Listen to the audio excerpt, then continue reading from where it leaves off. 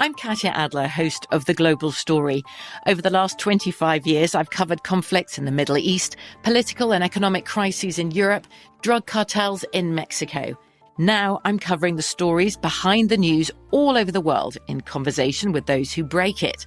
Join me Monday to Friday to find out what's happening, why, and what it all means. Follow The Global Story from the BBC wherever you listen to podcasts. This podcast is sponsored by Ramp. Are you the decision maker in your company? Consider this. For the first time in decades, there's a better option for a corporate card and spend management platform. Meet Ramp, the only corporate card and spend management system designed to help you spend less money so you can make more. Most corporate credit cards offer points as incentives, but those points amount to less than their worth in real cash value. Ramp's business cards offer you cash back, real money in your pocket. Plus, you control who spends what with each vendor. And Ramp's software collects and verifies receipts automatically, which means you'll stop wasteful spending and close your books in hours instead of days. Businesses that use Ramp add up to 5% to their bottom line the first year. If you're a decision maker, adding Ramp could be one of the best decisions you've ever made. And now get $250 when you join Ramp for free. Just go to ramp.com/easy. Ramp.com/easy. RAMP.com/easy. Cards issued by Sutton Bank and Celtic Bank, members, FDIC. Terms and conditions apply. It's brand new, Season 2. I'm Marissa Thalberg. And I'm Stephen Wolf-Bedeta. And we're excited to be back having bigger, bolder, and always real conversations. Straight from the C-suite front lines of marketing, media, and more. We have great friends joining from people you may know, like Wilmer Valderrama and Bobby Burke. And people you'll want to know. So grab a coffee or, hey, even an Aperol Spritz and come join us on America's #1 podcast network, iHeart. Listen to Brand New on the iHeart Radio app, Apple Podcasts, or wherever you get your podcasts. I'm Johnny B. Good, the host of the podcast Creating a Con, the story of Bitcoin. This podcast dives deep into the story of Ray Trapani and his company, Centratech. I'll explore how three 20-somethings built a company out of lies, deceit, and greed. I've been saying since a very young age that I was going to be a millionaire. If someone's like, oh, what's your best way of making money? I'm like, oh, we should start some sort of scheme. Listen to Creating a Con, the story of Bitcoin on the iHeartRadio app, Apple Podcasts, or wherever you get your podcasts. Hey, Money Movers, welcome back to Money Moves, the daily podcast determined to give you the keys to the kingdom of financial stability, wealth, and abundance.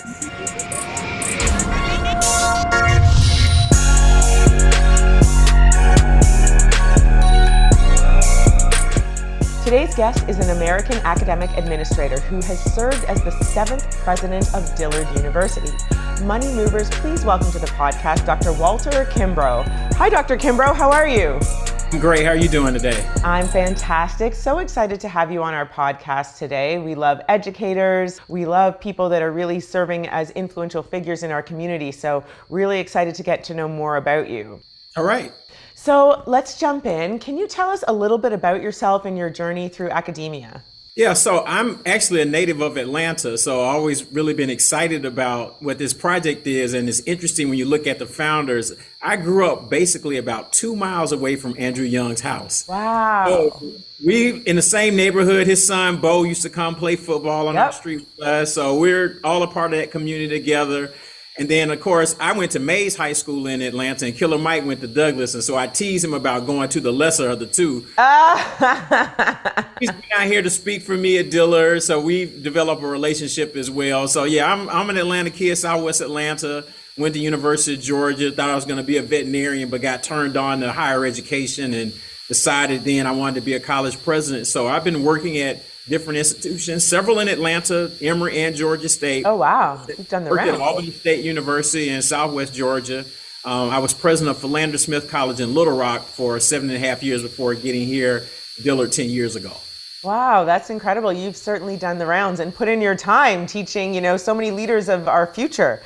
So tell us more about the process of becoming a president in the university, especially, a Black university. That means a lot. There's a lot of kids that look up to you. How do you go about doing that? And did you set your eyes on being a president at a university from a young age, or did that sort of naturally evolve?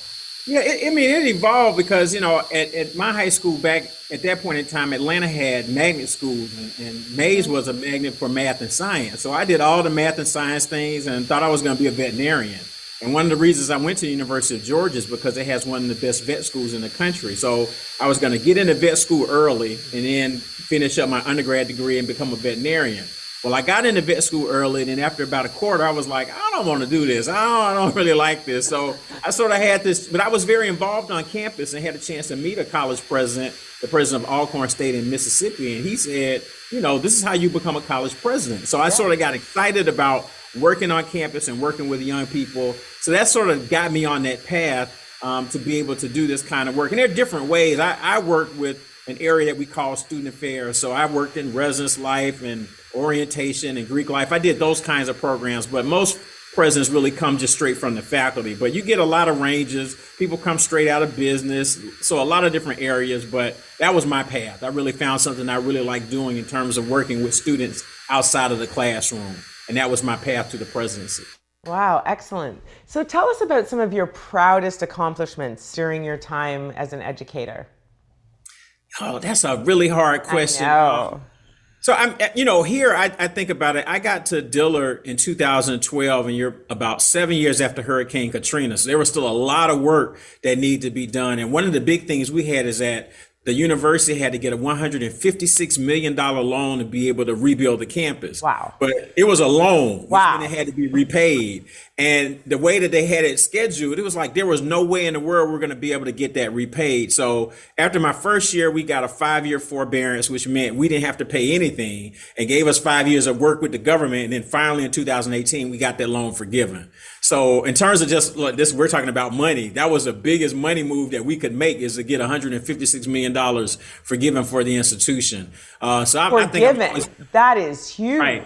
Right, exactly. So that's going to be one of my biggest accomplishments. But, I think over the long term, when you get to see some of your former students, and I'm at an age now where I've got some that are moving into their profession. So one of my students from Albany State, she became the first woman and the first Black person to be a judge in Augusta, Georgia. Now, Augusta is a very diverse city, but I've known her since she was a freshman, before she got married. I remember her texting me a picture of the engagement ring, and I didn't say congratulations. And she said, "Doc, you're not going to say congratulations?" I was like, no, because I don't know him. Right. Good answer. We had to do all of that. So I went to the wedding, so all that. So I just followed her career the whole time. And so I'm at that point now where I'm really starting to see this is, the life work is really coming alive and the things that they. So that story is now That's really. That's got to be a good feeling. Absolutely. Yeah, exactly. That's got to be a good feeling. Okay, so also tell us about this class that you have where you've got hip hop artists coming to speak to students. So MC Lyte was on our board of trustees, and we had this conversation just about the music. So we had this idea, what if we had a class that really looked at the lyrics? And so we framed it in terms of ethics, so the decisions that people make, what's right, what's wrong, what's good, and what's bad. And in hip hop, there are lots of different messages that deal with it. So we look at a lot of different ranges in terms of, how hip hop talks about men, how we talk about women, the hip hop industry, and how does that, address what's being talked about. Like just yesterday, we had a conversation with a professor from the University of Richmond, and they're doing some research to make sure that you can't use lyrics against people in court. New York is about to try to pass a law. Oh, wow. Now that's kind of fascinating, because we see, the media is always telling some story, but people who will have incriminated themselves in a song. Interesting. Right. Yeah. So New York is trying to pass a law that you can't do that. And one of the state senators who is leading that cause is going to speak to my class next week. So I get a range of academics, hip hop artists. Like I said, Killer Mike has been to class. We've talked to a range of artists.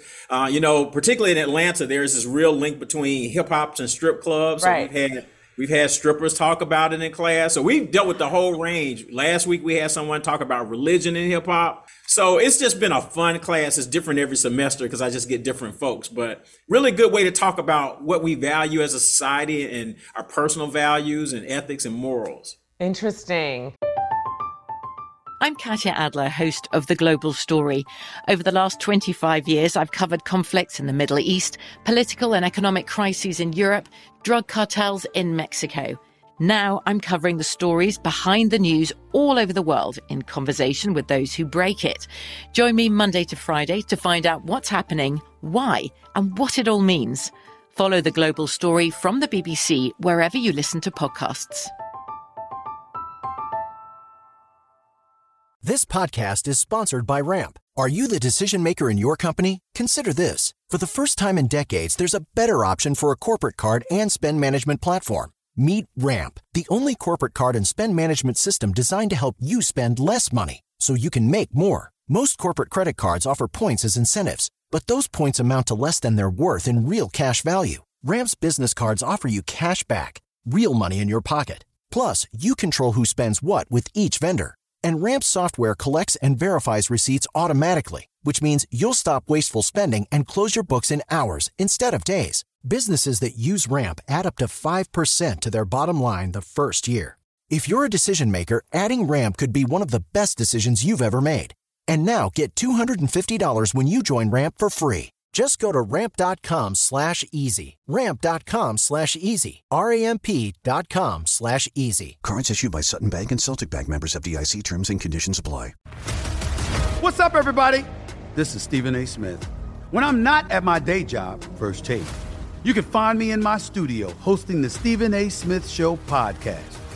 Tune in every Monday, Wednesday, and Friday, at the very least, as I bring you all new episodes that feature the biggest headlines in the world of sports, pop culture, business, and politics.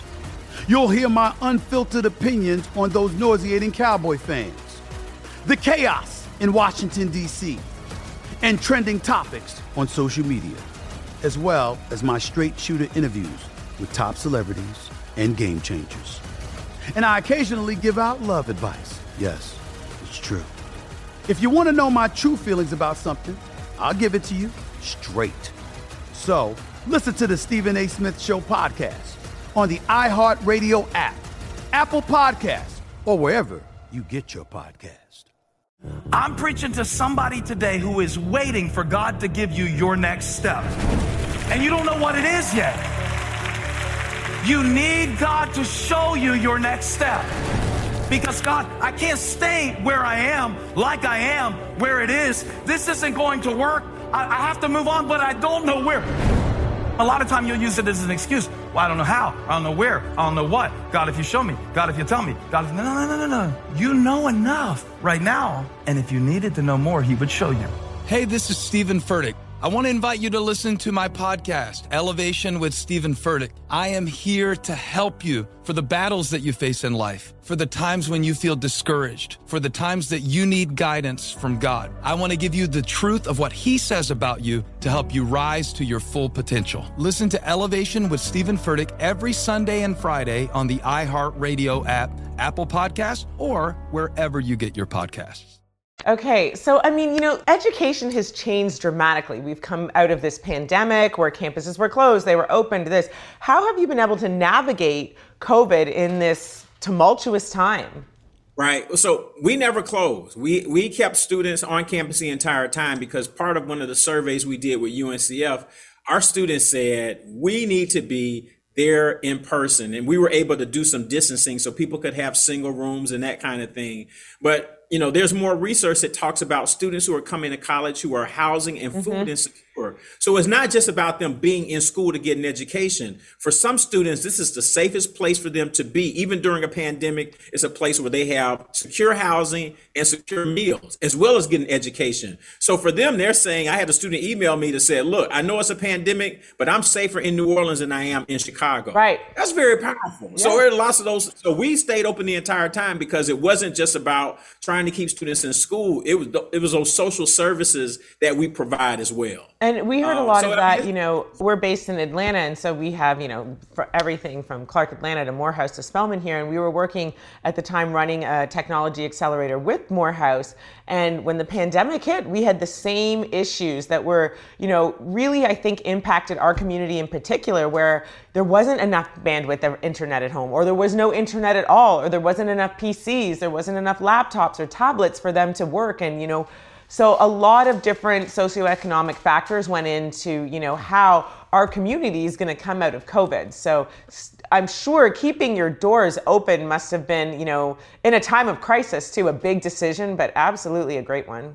Yeah, no, for us, it was the right thing. Like I said, we did the survey with students, and even that summer before, I was talking to groups of students, via Zoom, and parents and, faculty, particularly because you have faculty who are older who have comorbidities. So you want to make sure you're not pushing them. And then I talked to some parents, and I even had one parent that said, look, my daughter grew so much that first year, and even though I have comorbidities, she needs to be there at school. So it was just overwhelming support for people saying this is the right thing for us to do. We never had any major outbreaks, over the last 2 years. So we handled it very responsibly. It's worked out well. Well, kudos to you. I'm sure that was a high pressure situation that many of us were in, but also having to lead a whole entire school campus is a lot. So congratulations to you.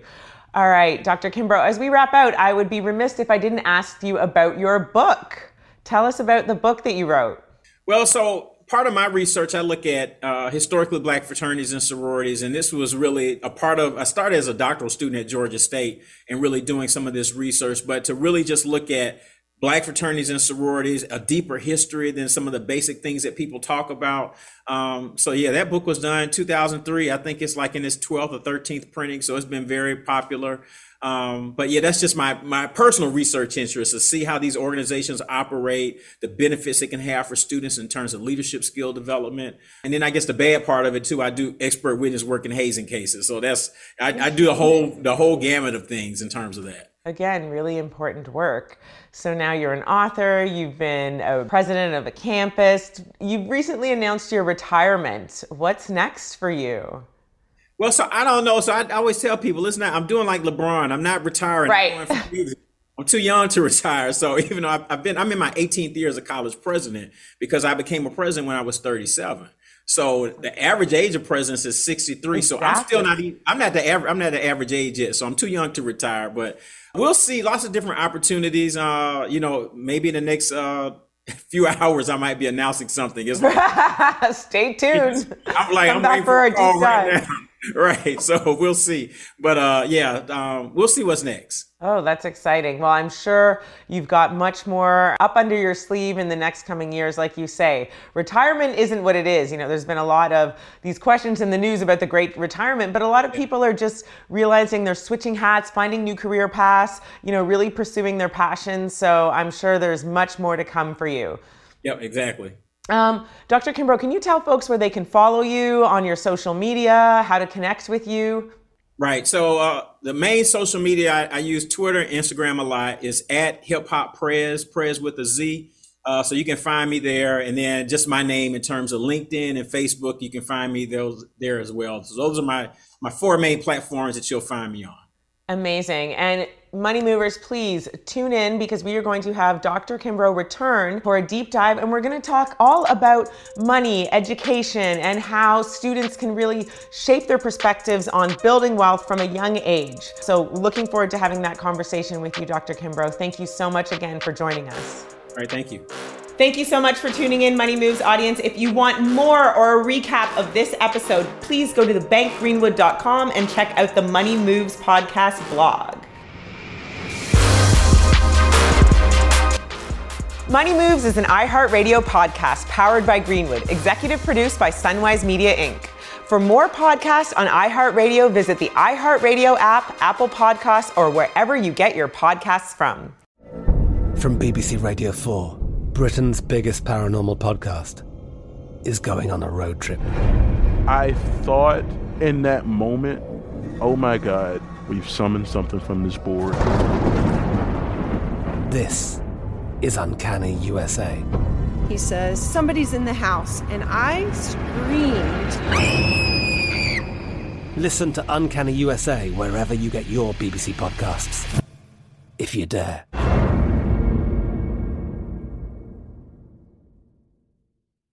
It's brand new, Season 2. I'm Marissa Thalberg. And I'm Stephen Wolf Pereira. And we're excited to be back having bigger, bolder, and always real conversations. Straight from the C-suite front lines of marketing, media, and more. We have great friends joining from people you may know, like Wilmer Valderrama and Bobby Burke. And people you'll want to know. So grab a coffee or, hey, even an Aperol Spritz and come join us on America's #1 podcast network, iHeart. Listen to Brand New on the iHeart Radio app, Apple Podcasts, or wherever you get your podcasts. I'm Johnny B. Good, the host of the podcast Creating a Con, the story of Bitcoin. This podcast dives deep into the story of Ray Trapani and his company, CentraTech. I'll explore how three 20-somethings built a company out of lies, deceit, and greed. I've been saying since a very young age that I was going to be a millionaire. If someone's like, oh, what's your best way of making money? I'm like, oh, we should start some sort of scheme. Listen to Creating a Con, the story of Bitcoin, on the iHeartRadio app, Apple Podcasts, or wherever you get your podcasts. Every family has an origin story, one passed down through the generations. Mine happens to be a mystery involving my great-great-grandmother left behind in Sicily. I'm Jo Piazza, and my new podcast will transport you to the gorgeous island of Sicily as I trace my roots back through a whodunit for the ages. Listen to The Sicilian Inheritance on the iHeartRadio app, Apple Podcasts, or wherever you get your podcasts.